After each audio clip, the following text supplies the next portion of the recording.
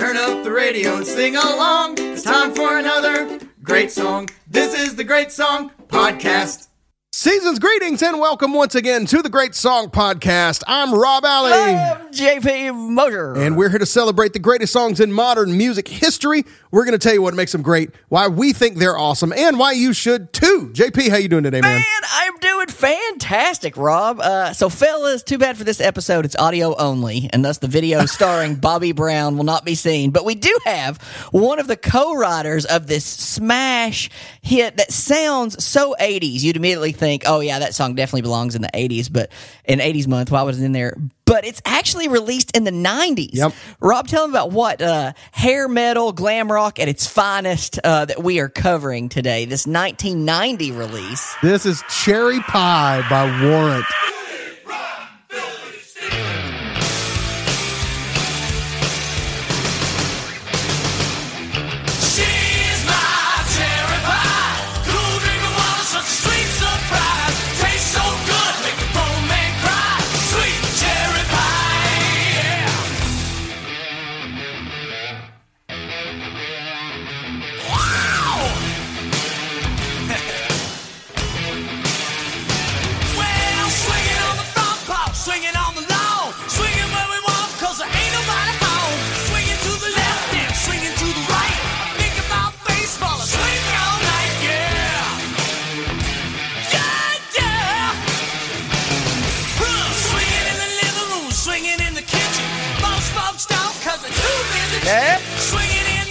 Bleep.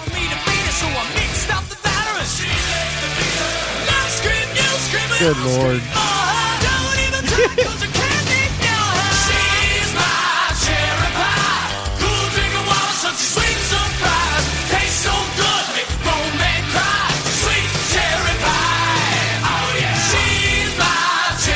All right.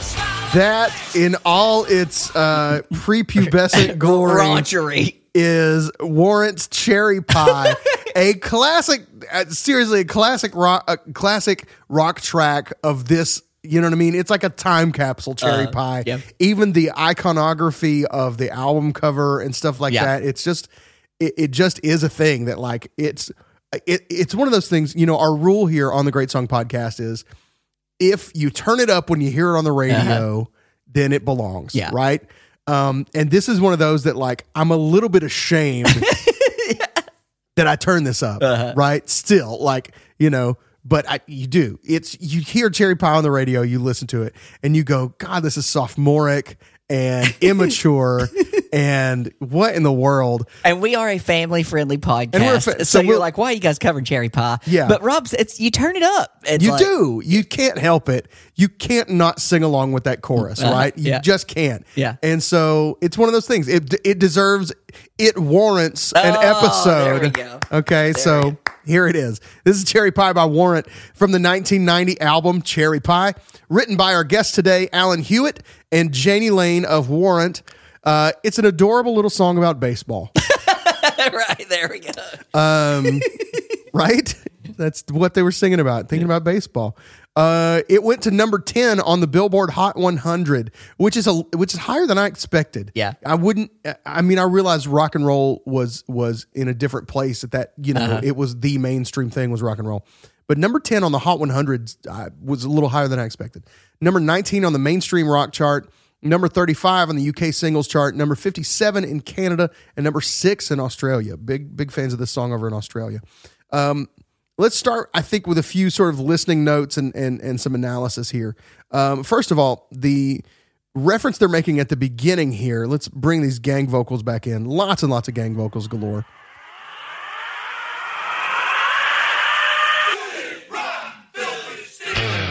That is Dirty, Rotten, Filthy, Stinking is a reference to Warrant's debut album, Dirty, Rotten, Filthy, Stinking, Rich, which is still to this day one of the all-time great rock album covers, in my opinion. You know what I'm talking about? I think so. It's like a big fat cat, like, you know, boss man looking dude, like Kingpin from Daredevil with like 3 chins, and he's just massively, you know, fat face and whatever. He's got money coming out his ears and he's burning like $100 bill as a cigarette kind of thing. It is an amazing album cover. Like no exaggeration. That is one that when you see it once, you remember it forever. And really the same thing with the Cherry Pie album cover. It's an iconic album cover. It really is from this time. It's sexist, I know. Like, it's all those things. But you turn it up when you hear it on the doggone radio, you know?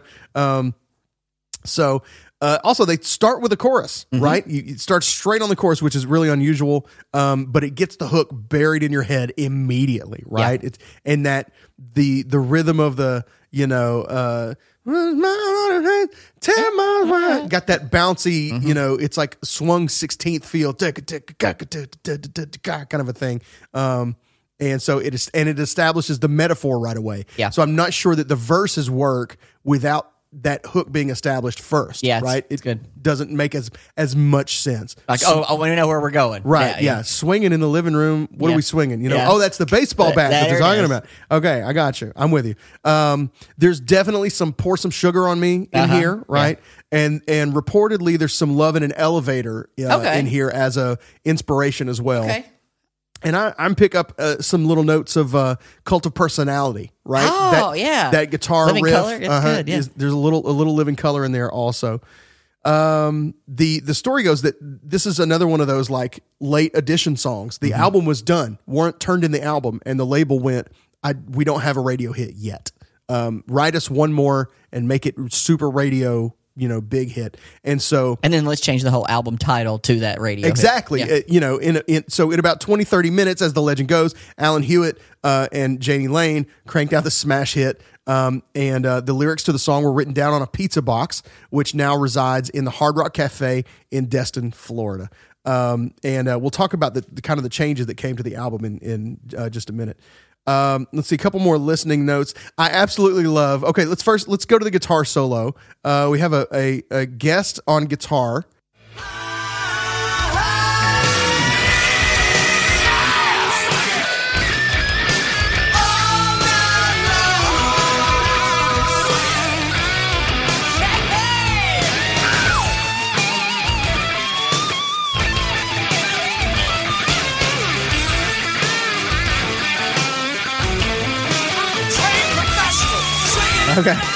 Okay. Two things I love about that. One, it's CC DeVille of Poison on that guitar solo, who I'm a big fan of. Always love his solos. For all things Poison, go ahead and go to our episode on Patreon. That's right. And we'll talk about CC, and we'll even play some CC games. Yes, we will. And then at the end, the trained professionals line with Janie Lane just going, trained professional. I don't know what it is about that, but I love that. I love hair band lead singer, like bravado banter, you know, even like little stuff like Steven Tyler being like, you know what I mean? Stuff like that, whatever. I love that stuff. Them trying to say something clever and, you know, whatever. Sometimes it's awful. Sometimes it's brilliant, but trained professionals is absolutely inspired. Like, that's great. There's no need to say that there. It makes no sense whatsoever with the song, but it's totally perfect. And then we get this key change up at the end. That's I'm glad you brought that up, the key change. We're going to go up by a fourth. Just change the key up by a fourth for no reason. Swing with my daughter no more. Boom.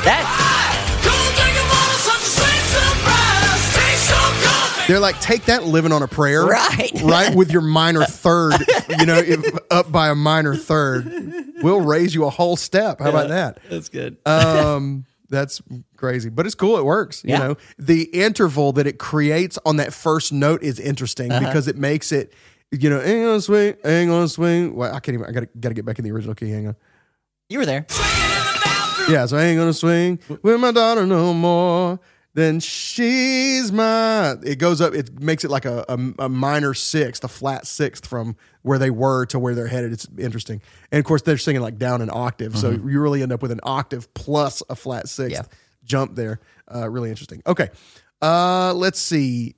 Should we got to mention the video. You have to talk about the video. It's absolutely intertwined with the song. Sure. We hinted at it in the Fantastic at the beginning, but Bobby Brown dancing around. I mean, that's pretty much all you need to talk about. I guess that's the main. And the band like having just so much fun. Like, and I don't know if it's real fun or like put on fun for the camera, right? Yeah. But they're like, messing with each other, and everything is red. Like everything in the video is so red. cherry red. Yep. They're like, hey, what's red? Let's use that in the video. Red drums? Yes, please. Red cymbals? Absolutely. Fire truck? Perfect. Bring it. Does the hose work? Even better. You know, they're like, how far can we stretch this metaphor? You know? So she actually married Janie Lane after the video of this. So, and then divorced 2 years later and was engaged to Tommy Lee, and then they broke up, and then he married Pamela Anderson. But yeah, she here's how much I've watched this video is that I know she's left-handed and she plays air guitar left-handed. All right. No, I just was watching back there. I was like, holy cow, I never noticed that she was left-handed. Yeah, she's also in the Great White Once Bitten Twice Shy video. Oh, is she really? Yeah, so she okay. So she had kind of a run that was her thing, video vixen. Yeah. Right. Okay. I do wonder if our Canadian listeners are as aware of this song. You know, it didn't chart. It charted like in the low 50s in Canada. Because the video was banned by the Canadian Much Music Network because it was deemed, quote, offensively sexist, which is definitely true. Yeah, we can't argue with that. Yeah. That is, unless you ask the video's director, Jeff Stein, who says the video is a bit of self-referential parody. He says, quote, it's so over the top. How could anyone think it was anything but a spoof of other hair metal videos, you know? If people think it was sexist, it was only sexist as a parody of sexism. Okay. Convenient, I say. That's a good, that's, yeah. That sounds like a way to stay out of PC trouble in later years, right? Like, no, it was a parody. You don't get it? Yeah. Like, you're just not on my level, you know? Yeah. When it's like, dude, you're spraying this girl with a fire hose, you know? Like... Yeah. We get it, okay? That's hilarious. Right? That's hilarious and intriguing, and you know what? I need to go. All right. Another day is here, and you're ready for it. What to wear? Check. Breakfast, lunch, and dinner? Check. Planning for what's next and how to save for it? That's where Bank of America can help. For your financial to-dos, Bank of America has experts ready to help get you closer to your goals. Get started at one of our local financial centers or 24/7 in our mobile banking app. Find a location near you at bankofamerica.com/talktous. What would you like the power to do? Mobile banking requires downloading the app and is only available for select devices. Message and data rates may apply. Bank of America N.A., member FDIC. Okay, a little bit about the album, unless you have more on the video. No, we're good. Okay, the Cherry Pie album was the second album released by Warrant. It was released on September 11th, 1990. It went to number 7 on the U.S. Billboard 200, number 13 in Australia, number 34 in Canada, and number 26 in Japan. It spawned 4 Hot 100 singles and 2 top 10 singles, those being Cherry Pie and I Saw Red. I really like I Saw Red. I Saw Red was one of the big songs, and it's a true story, apparently, about Janie Lane walking in on his girlfriend with another guy, and him being just absolutely furious. Pretty piano heavy. I know Janie plays piano too. So, but the guy that we interview afterwards, Alan, who we've hinted at that we're going to be talking with him, he's also a piano player that played piano on this album. Yeah. I can't remember if we asked him if he played the piano part on I Saw Red or not. Yeah, and I think he played some B3 on Cherry Pie. Yeah. So it's in there. So interestingly enough, you mentioned this earlier. Once Cherry Pie emerged as the lead single, the marketing and everything for the album completely changed. It was originally planned that it was going to be called Uncle Tom's Cabin, which ended up being the third single from the record, and it was going to be the album track. And there's now the single version of that doesn't have this opening, but check out this tasty little guitar opening to Uncle Tom's Cabin. And I believe this was played by Janie Lane's brother.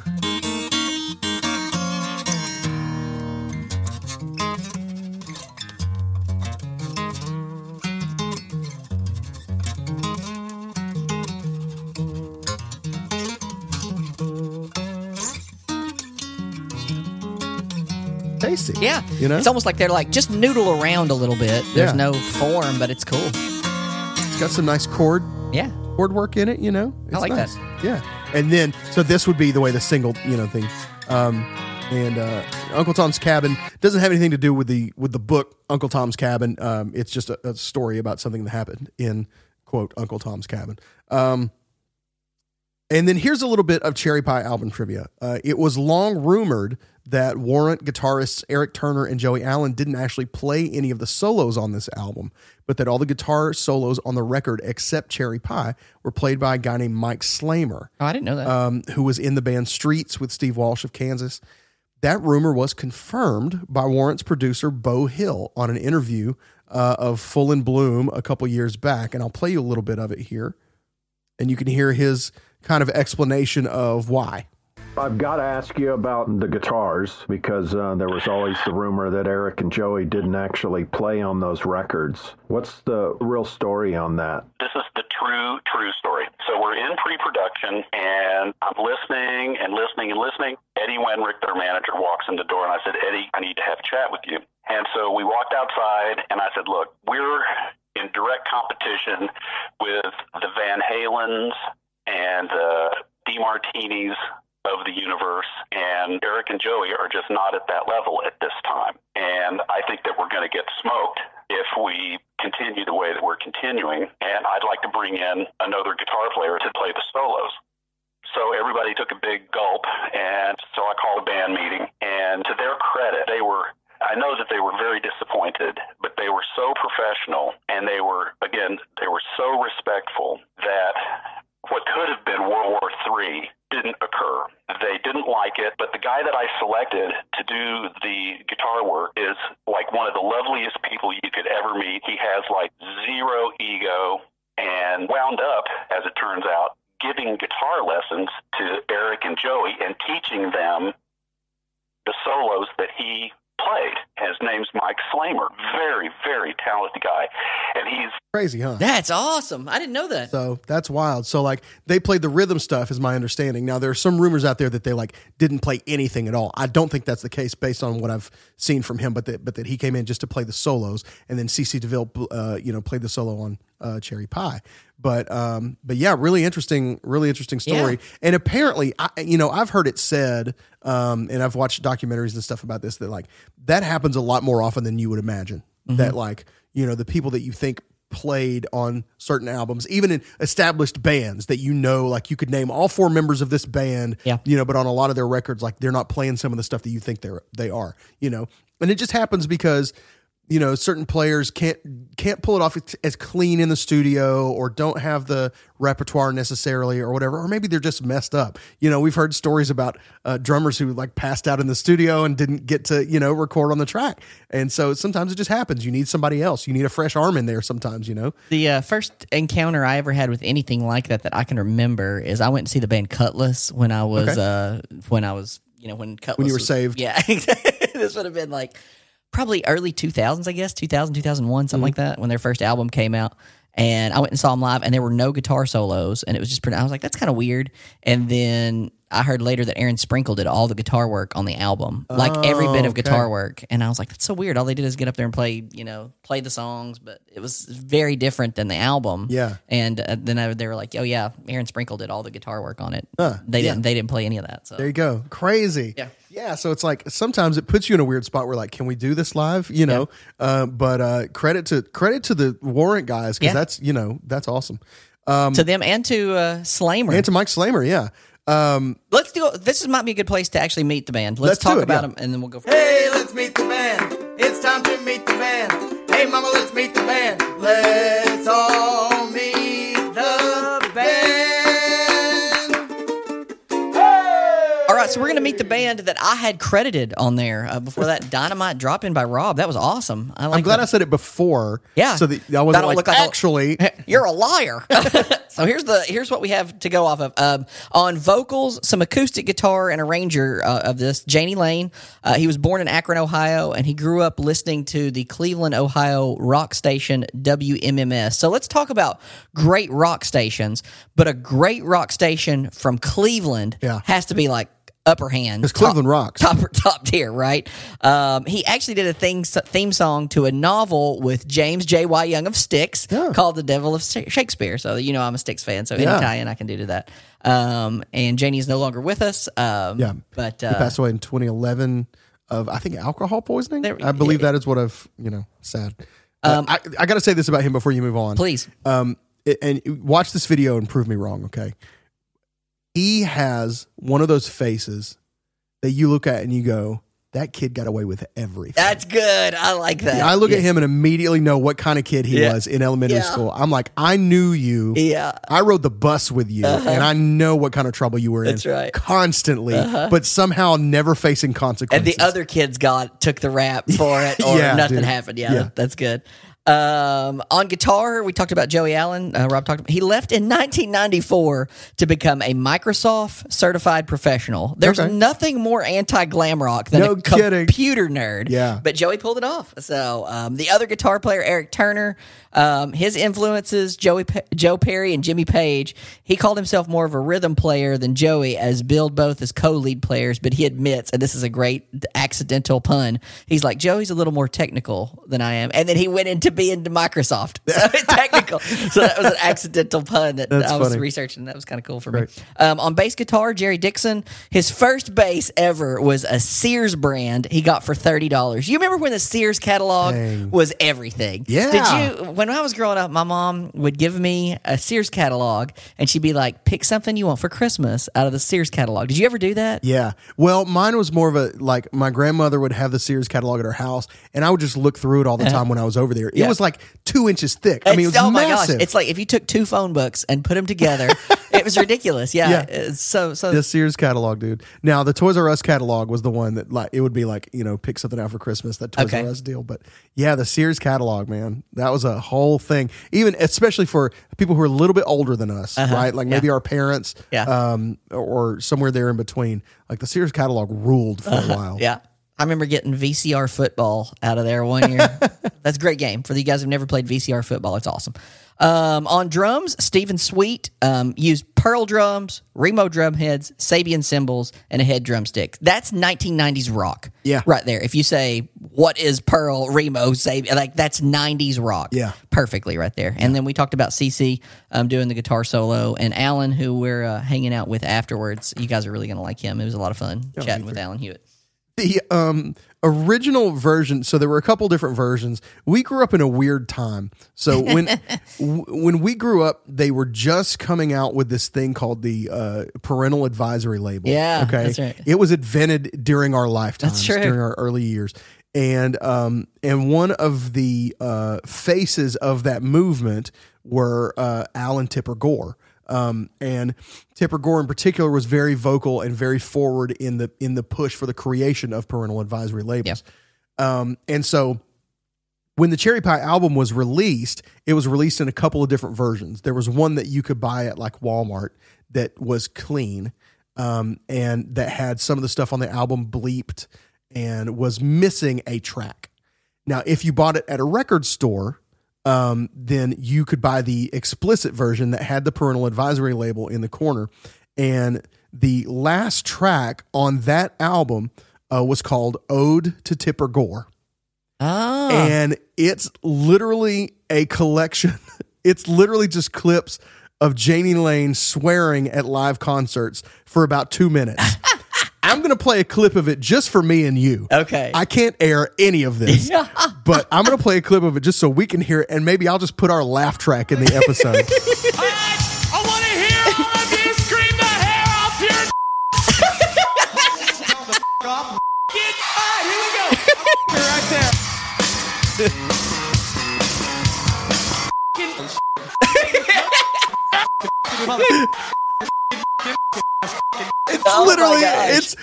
It's 2 minutes of pure obscenity. Oh my goodness. That's not like, it's one thing. It's not like I looked at a work of art and said, that's pure obscenity. What I literally mean is, it's him saying 4-letter words that you still can't say on network television for 2 minutes. Yeah. Like, and it's blended together. And it's just, blended is... Blended's overstating it. It's like, it's crammed together.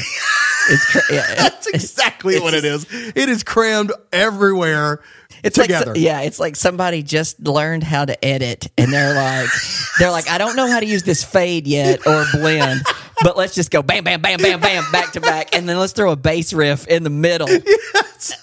That's exactly what it is. Like, Jerry, get up here and play that bass riff that you like so much, and let's write a song. Yeah, man. That's hysterical. So, yes, that is Ode to Tipper Gore, and that is, of course, available on the, like, streaming versions of whatever.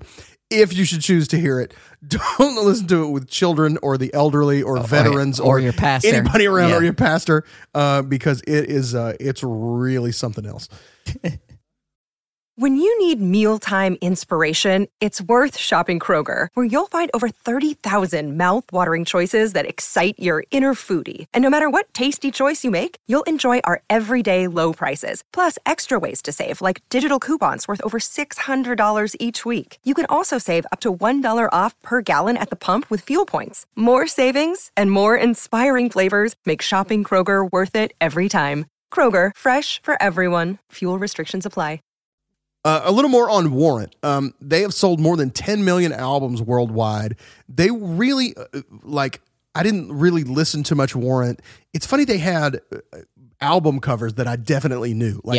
Whoever was in charge of art design for Warrant did a fantastic job. Props to the record label for those, because they had 3 album covers that I distinctly remember.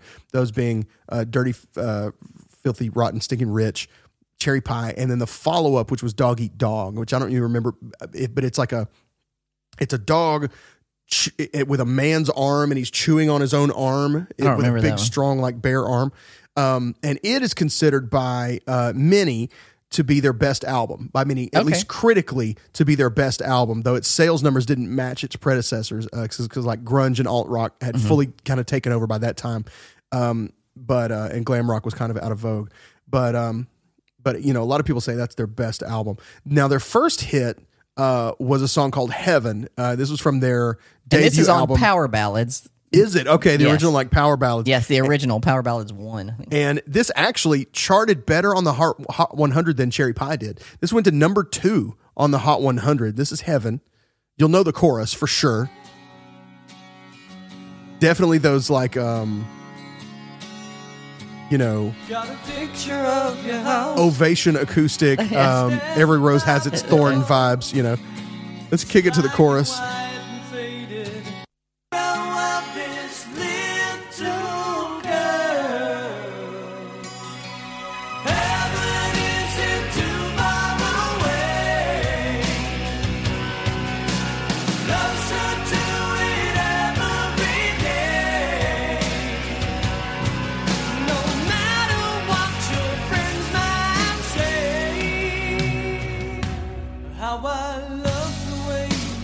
Okay, so that's Heaven. Got a pretty big key change at the end. Yeah.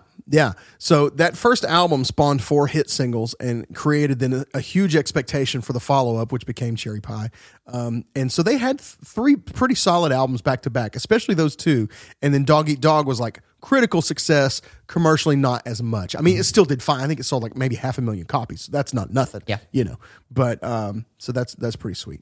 Okay, why don't you stump the genius? Let's do it. Then I got a little bit Genius. more to come back after. Okay, let's play Stump the Genius. Stump the genius, stump the genius, stump the genius. It's time to stump the genius. Jump up and say your part. I say your part. All right, we're going to play Stump the Genius dessert trivia. All right, let's do this. Cherry pie is a favorite, so here's 5 questions about some favorite desserts. I'm going to nail this. Rob has been doing very well this season. I've been researching for this my whole life.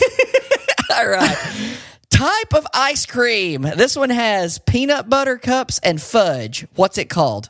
Peanut butter cups and fudge. Is that Moose Tracks? That is Moose Tracks. Yeah, Ring that bell. bam. Boom. 1 for 1. All right. Which country is tiramisu from? I'm going to give you 3 choices. Okay. France. I don't think I'm going to need them. Belgium, Italy. Italy. 2 for 2. Heyo. Man, he's cruising Listen, right along. you guys think I'm an expert in music. All right, they're going to get a little tougher. Okay, all right. Which decade Pardon? did Krispy Kreme start? 30s, 50s, 70s. Okay. So it gives me 50s vibes. Everything about Krispy Kreme screams 50s to me. But I wonder if that's when it actually started or if it actually started sooner. My gut says 30s. 30s, 1937. Killing it. Rob is 3 for 3. My gut has Krispy Kremes in it, so it knew. It knew. Muscle memory. Yeah. Sometimes you feel like a nut. Sometimes you don't. That's right. Advertises which 2 candy bars? Almond Joys have nuts. Almond Joys. Mounds don't. Mounds don't. let's Rob go. is Come on. killing it. Can he sweep the category? This is the hardest one. He's been 80%. He's already hit his goal. This is just bonus. This is just the cherry on top. There we go. The cherry pie on top. 1936, the first Jell-O flavor was offered. Ooh. Guess what it was? Was it lemon, cherry, or chocolate? Ooh. I'm going to go with lemon. It is chocolate. Oh, dang it. Oh, man. Okay. Chocolate All right. Jell-O. Bill. Chocolate Jell-O, the first. There I we guess, go. Chocolate pudding. Pudding, Okay. I guess, All right. yeah. But anyway, very well done. 80%. Thank you. Genius. Thank How'd y'all you. I do at home appreciate on dessert trivia, not desert trivia, no matter how I spelled it? Okay. I'm going to come back and follow this up with a little bit more on pie. Okay. Okay. Let's talk about pie. Let's talk about pie. Like 3.14 pie? No, Or I like- didn't go there. I went with actual pie because that's more my area of expertise. So pie is an English original turned into an American masterpiece. Okay. In fact, let's hear a brilliant quote about pie from no less than American classic author Harriet Beecher Stowe, who wrote, yes, that's right, Uncle Tom's Cabin. Oh, my goodness. Okay. Look at that. Listen to this quote from Harriet Beecher Stowe on pie. The pie is an English institution which, planted on American soil, forthwith ran rampant and burst forth into an untold variety of genera and species. Not merely the old traditional mince pie, but 1,000 strictly American seedlings from that main stock Goodness gracious. evinced the power of American housewives to adapt old institutions to new uses. Pumpkin pies, cranberry pies, huckleberry pies, cherry pies, green currant pies, peach, pear, and plum pies, custard pies, apple pies, Marlboro pudding pies, pies with top crusts and pies without, pies adorned with all sorts of fanciful flutings and architectural Fanciful strips. flutings. Yes, laid across and around and otherwise varied, attested the boundless fertility of the feminine mind when once let loose in a given direction. Holy cow. Beecher Stowe bringing it. Thank you, Harriet Beecher Stowe. Yeah, she's a big fan of pie, apparently. From Wikipedia, the creation of flaky pie crust made with lard is credited to American innovation. Early versions of pie were baked in long, narrow pans, then called a coffin instead of crust. These early pastry shells were intended simply to hold the filling, not to be eaten. Oh, okay. That was just supposed to be a holder. Yeah. Wow. So literally, like the English And you're started. supposed to scoop it out. And Yeah, eat- that's right. And yeah, it's like the do you or don't you eat the taco salad shell? You know what I mean? Absolutely. Yeah, of course, absolutely. I mean, whatever. But yeah, so we invented that. Americans, we invented eating the pie shell. That's awesome. And That's shape. so American. Like, eat it. Yeah, yeah. No, I don't just want to hold it with this. I wanna waste I want that. to eat the thing That's that I'm right. holding. That's right. Yeah. While American pies evolved into dainty tarts, the American pot pie, cooked over the hearth in a Dutch oven, was generous and filling. By the 19th century, fruit pies had become a common breakfast food in the United States. I love me some chicken pot pie. There we go. Well, the top oh yeah, sure. Absolutely. Chicken pot pie, yes. The top 5 pies overall in the Okay. United States. Okay. And this is the last thing I have, last bit of trivia that I have here. I wonder how many I can get. Okay. Boston cream, No. lemon meringue, No. cherry, Yes. lemon, No. pumpkin, Yes. pecan. Yes. I mean, if I got 3, 3. 2 more of the top 5 most popular overall. Bavarian green. No, that's No. not. I don't know. Okay. All right. From 5 to 1. Number 5 is- Chocolate nope. Although a good chocolate pie, Yeah. boy. I feel like that's probably a Southern mousse, thing. chocolate mousse pie. No. I'm just. All right. I was just saying on top of that, not that it. Oh, would- I got it. Okay. Top 5 overall from 5 to 1. 5 is blueberry, popular in the Northeast in particular. Okay. Pecan, most popular in the South. Apple. Come Missed on. apple. Yeah. As It's American as the blues, yeah. as American as apple pie. That's right. Come on. Most popular in the Northeast and Midwest. Pumpkin, extremely popular in the West and Southwest at number 2, top 5 pies. And number 1 is cherry, the Midwest favorite and the top pie overall in 11 states. That's awesome. This is based on, I think, like Instacart data or something like that. That's cool. you know? Yeah. So there we go. That's cherry pie. Oatmeal cream, and cherry not on there. pie. Little Debbie That's oatmeal right. cream pie. Come on. Can you imagine a full-size pie? Of oatmeal cream pie. Oatmeal cream pie? Goodness gracious! Like- just the. Oh my gosh. That would be, we need to try that. Those those double decker oatmeal cream pies are even a little much for me. Yeah. Like when they put them together, I'm like, that's just way too much. And I love me a good oatmeal cream pie, but a Yeah, to whole try and freaking eat pie, a slice. of oatmeal cream pie. Dude, I smell a song parody though. You know what I mean? Yeah, She's my oatmeal cream pie. I mean, come on. We're gonna have to get to work on that. Call Alan Hewitt. That's right. All right. As a matter of fact, let's go talk to him. Maybe we'll bring up oatmeal cream pies. Maybe we won't. We're going to go talk to Alan Hewitt, co-writer of Cherry Pie, who also played on the track, and we'll be back at the end to tuck you in. But first, drop what you're doing right now and go to Facebook, Instagram, and Twitter and follow us at Great Song Pod. Join us with the Facebook group, Great Songs and the Great People Who Love Them Greatly. We have a lot of fun on there. And if you want to go the extra mile and become a producer, you can do that. You can help us produce the show. You can go to patreon.com, patreon.com/Great Song Pod, GRE8. Okay.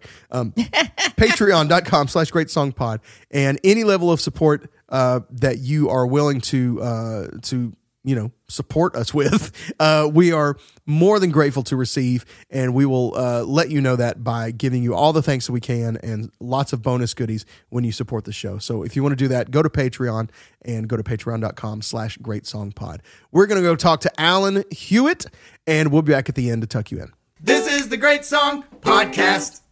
Ladies and gentlemen, as promised, we are here with Alan Hewitt, co-writer of Cherry Pie, musician extraordinaire. Oh my goodness, yes. Keys player of the century, and prog god, all the good stuff. Alan, thank you so much for joining us today on the Great Song Podcast. Yeah, thanks for having me, guys.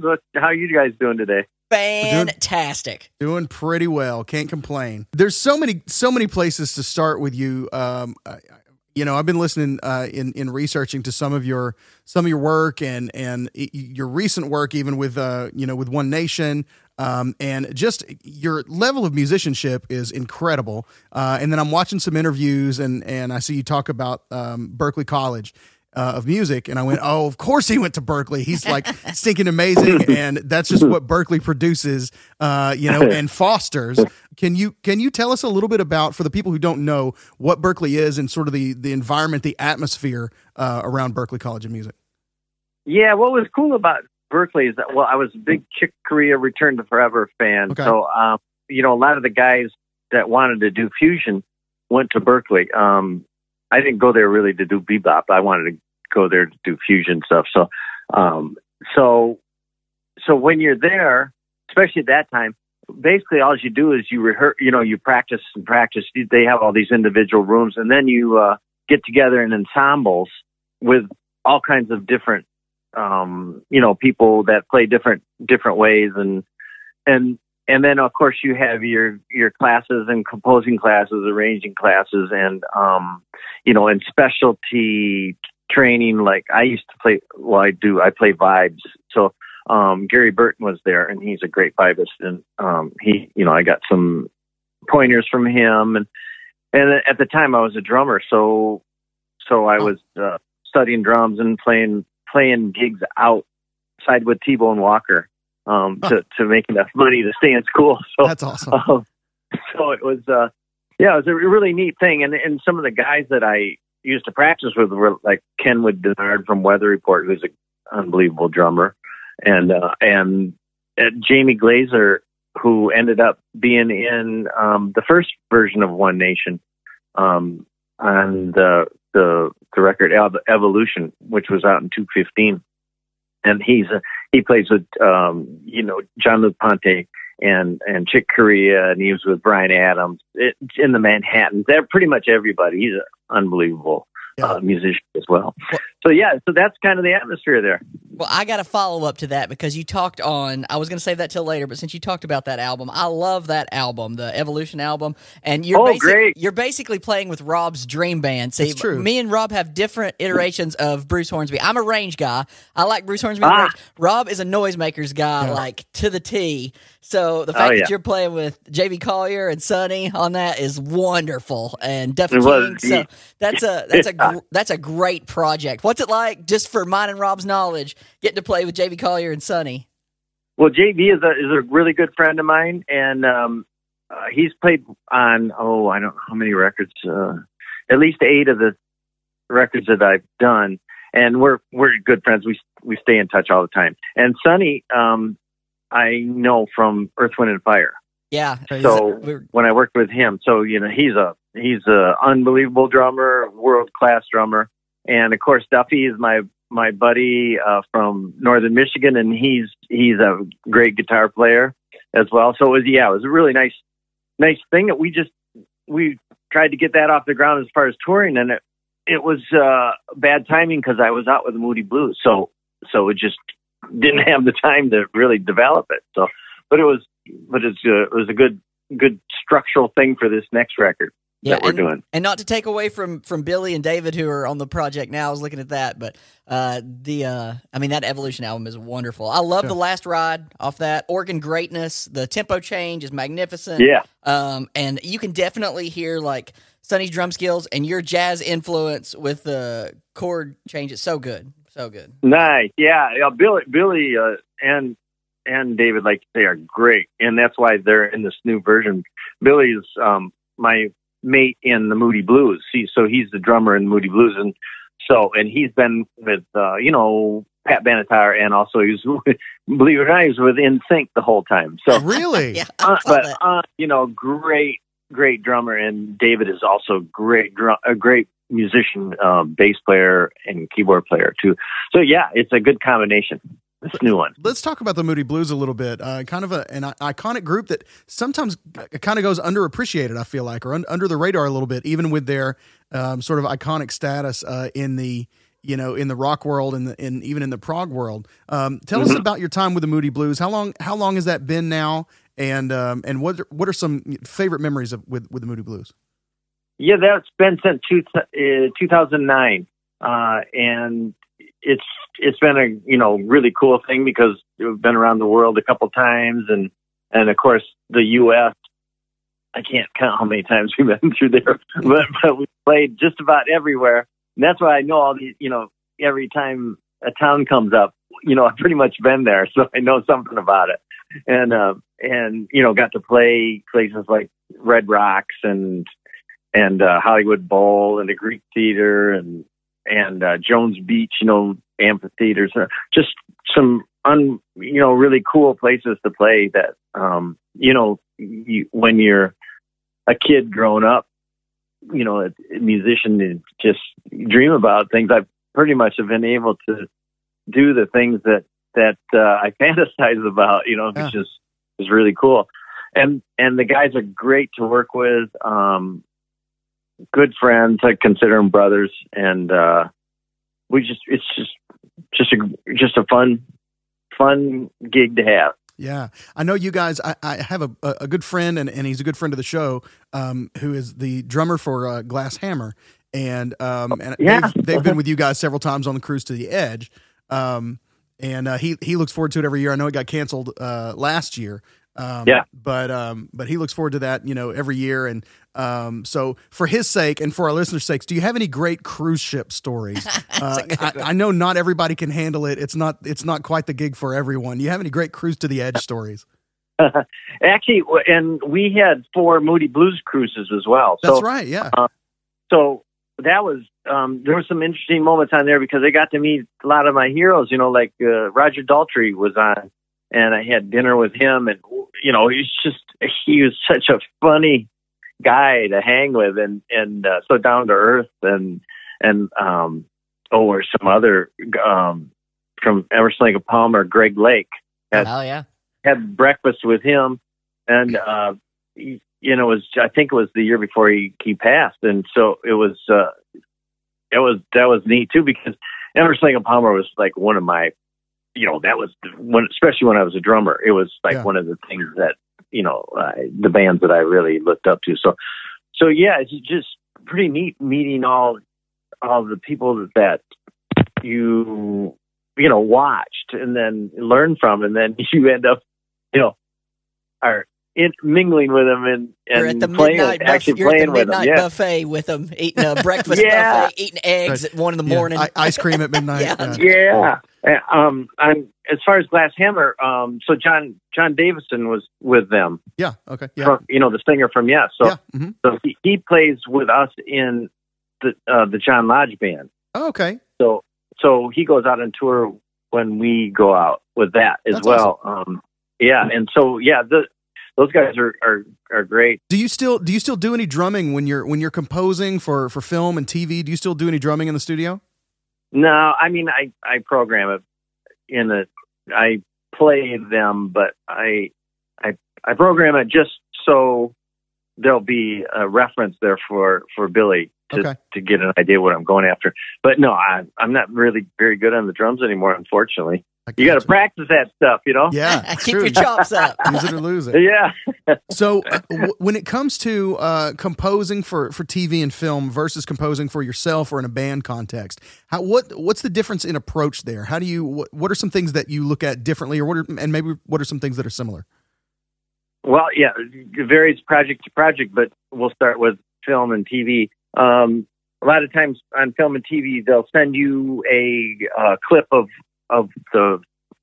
what you're writing for, and so usually just write along to that. You know, make sure the music's all in sync with it and all that kind of thing. And usually there's some kind of idea of what they're looking for. Say the action, or they want some kind of eerie type thing, or something like that. So that's kind of how the film and TV thing happens. With the music writing for a band or a solo artist, it depends what genre they're in. But let's go with One Nation. So basically, I write the songs out and I program them on my computer, like studio and stuff, and then pretty much do all the parts, but then send them out to the guys and take off their part, and they put their own identity on there. Sure. So that happens with that. If I'm doing a record that has to be a little differently, like let's say John Lodge, since I produced his stuff, I do basically the same kind of way, but some of the parts have to be a little bit more rigid because of the orchestration and stuff that I put in things. So yeah, it just varies from band to band and from show to show, I suppose. Gotcha. So I noticed, I'm looking down your film and TV credits, and one name sticks out. Anytime you see the name Oprah, you kind of go, whoa. She could be president of the universe if she chose to be. So is there anything that is different in the expectation or the execution when you get a call from Oprah's, one of Oprah's shows that says, all right, we need some music for one of Oprah's shows? Is that any different than any other sort of TV or film gig? Not really, because with Oprah, what she does is she accumulates this huge music library, and they use it when they need to use it. Because there isn't time when they're doing a show like that. TV shows are usually cut really quickly, and so there isn't time to really we need this piece of music, unless it's just a special show or something like that. But they have a huge library that they have amassed with all a lot of composers, not just myself, but quite a few composers. And I just happened to start with them when they started putting this library together. I believe it was when she switched network. The network, yeah. Okay. And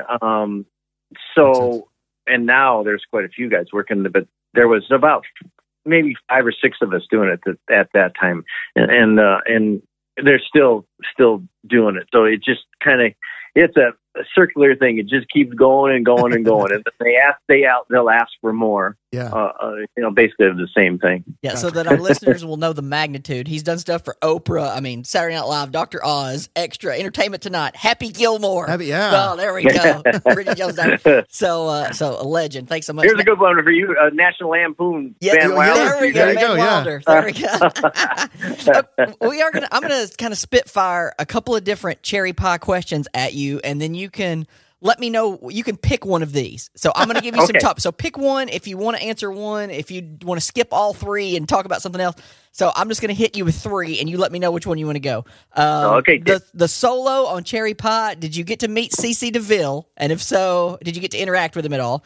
Number 2, the key change. How involved were you on the key change and putting that together on Cherry Pie? And number 3, did you get to meet Bobby Brown, and is she as hot in person and hopefully just as kind as every teenager in the 90s hoped? Pick one or none or 3.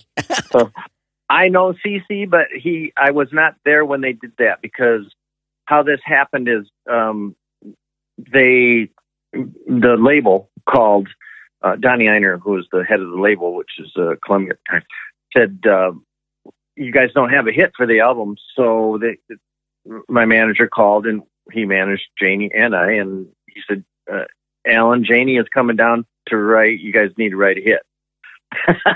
So, no big deal. That's all right. No pressure. So Janie showed up, and he didn't bring his guitar, so I had to borrow it from a neighbor. And we came in and started working in the studio.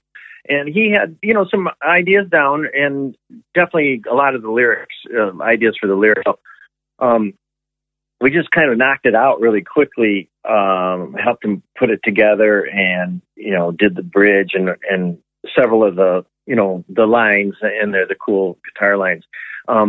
And what happened is we finished up. It probably didn't take us that long. I said it's about 30 minutes to an hour. We finished it in. Wow. So, that's we didn't, neither one of us really knew we weren't sure what we had really. So, but we took it up to the studio, and I downloaded everything from my computers to their system, and they spent all night, tracking. And the next day was CC, but they recorded, and then the next day they put some additional stuff on in the vocals and sent it to the label, and the label went pretty much ape-ish over it, and and decided that was going to be the whole concept of the video and album, and at the time, and yeah, Bobby Brown she was new to town, and she was a really cool girl, and obviously everybody liked her in there, and Janie ended up. He married her. After short-lived together. Yeah, short-lived, right. But that's pretty much how that all happened. Well, I watched that video enough to know that I know she plays air guitar left-handed. Wow, that's funny. I've only seen that video once. Isn't that weird? Good job for you. Restraint on your part. Yeah, good job. Good restraint on your part. But I did hear it on. I think I heard it on was it a Burger King ad? Oh, nice. Maybe. We just had Burger King. Yeah, we did. Me and Rob just had Burger King. They're not one of our sponsors. I hope you had a veggie. Did you have a veggie burger? We didn't. We didn't get an Impossible Burger. That's right. I know you're big on animal rights and vegetarianism. We know you are. Yeah, we saw your. Sorry to disappoint on that. We should have got the Impossible. We should have got the Impossible. We should have got the Impossible because we knew we were hanging out with you. That was you should have. Swing and a miss on our part. So. Just to get in the mood, yeah. That's right. There's other hits on that album too. Uncle Tom's Cabin and I Saw Red, both on that same album. Now, I Saw Red's definitely piano heavy, and I know Janie played piano as well. Were you involved playing on any of the other tracks as well? Did you play piano on any of the other songs? I played B3 and piano on. And I know Uncle Tom's Cabin for sure. Mm-hmm. I don't remember all the tunes. I played on quite a few. The Uncle Tom's Cabin is the one that Janie really wanted to be the single.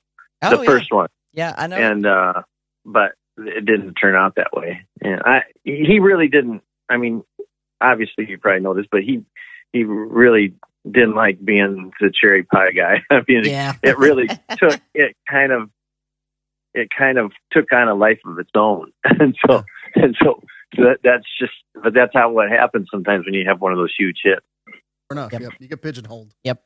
Alan, you've been so much fun. We want to be respectful of your time. Got 2 more questions. One we ask everybody. We'll save it to the end. But before that, what's it like to win an ESPY? Tell us about winning an ESPY. That's awesome. I think you're the first person we've talked to that's won an ESPY. Yeah. Well, it was that. What happens is the show that I was doing, which was actually Total Gym, was won the ESPY, and so whatever was on there, won it. So that's cool. When you're the like in the music or you're in that part of it, you don't get to go to the show. Bummer. Well, at least you can give yourself credit. Do you have a plaque or something in your house, just something that shows Either a printout. No, I believe somebody does, though, because they only had one for the whole thing. Oh, okay. Well, we'll send you a PDF. We'll make you a homemade version. Yeah. You go. We'll put our picture presenting it to you. Us holding a bowling trophy or something like that. Yeah. I do have one question. JP said we got one more, but I got one additional question that I'm trying to get in the habit of asking keys players, just because I want to know. If you sit down at a new synthesizer, or you're sitting down, you're coming up to your keys for sound check or something like that, what's the first? Is there a first like chord that you play that feels like home base to you, that you go, all right, I know how this chord is supposed to sound in this context? Is there what do you play first when you sit down?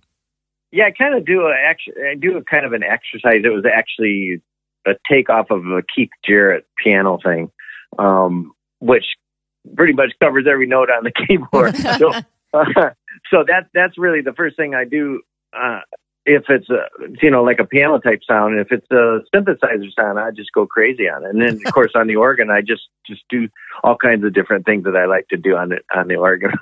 The organ can be very percussive instrument, so it's fun. Sure. Yeah, that's great. All right. I have lots of keyboards to pick from when I play, so it's not just one usually. Yeah, you're definitely a gear connoisseur. Yeah. I've seen your stage setup, so I like lots of keyboards. All right, last question, Alan, then we'll let you enjoy your day. You're on tour either with Moody Blues or with Alan Hewitt and One Nation or solo project, whatever. You're on tour and you go into a gas station. What is your gas station snack food of choice? And while you're thinking of yours, I'll tell you mine. I get a Three Musketeers bar every time. When I was growing up, my mom would say you could get any candy bar you want, and that's the most ounces, and they're all about the same amount of money. So I get a Three Musketeers bar. What is your gas station snack food of choice? I'm probably a little bit more boring. I'd probably get a yogurt. Okay. Hey, that's a first. Or, I don't think we've had a yogurt. Yeah, yogurt, or maybe some. I like those. Those fruit things that are Welch's fruit things. Oh yeah, the fruit snacks, like the little. Yeah, those are delicious. Those are good too. Good those are good too. Thanks again. We got that going for us. Yeah, absolutely. Yeah, see a lot of truck stops definitely along the way. Totally. Well, thanks so much for joining us today, Alan. You've been a lot of fun, and we really appreciate it. And we wish you all the best. Thanks for hanging out with us. You're a legend. Keep doing your things. Keep doing big things. Thanks a lot, guys. We appreciate it. See you, Daisy. Rob. Bye. Bye. This is the Great Song Podcast. And that was Alan Hewitt, co-writer of Cherry Pie, also played B3 on this track. We're so grateful to Alan for joining us on the Great Song Podcast. Let's get, I need some pie. Let's do this. Need some, what's your pie of choice? We didn't even talk about cream pie. Oatmeal cream is your number. Yeah, probably. If you're going with a pot style pie though, not a Little Debbie pie. Man, I'd have to think on that for a bit. I should have known coming in. Probably. I mean, you can't go wrong with cherry. I mean, that's probably the safe play. If you go now, does it differ for you if somebody says you want a pie, or if you go and get like a Hostess snack pie or Little Debbie, you know what I mean? One of those like fried pies that are like handheld. What kind do you get? Yeah, if I get I'm going cherry if it's fried pie. Okay. That's a no-brainer for me. Okay. It's weird because I keep thinking about banana pudding.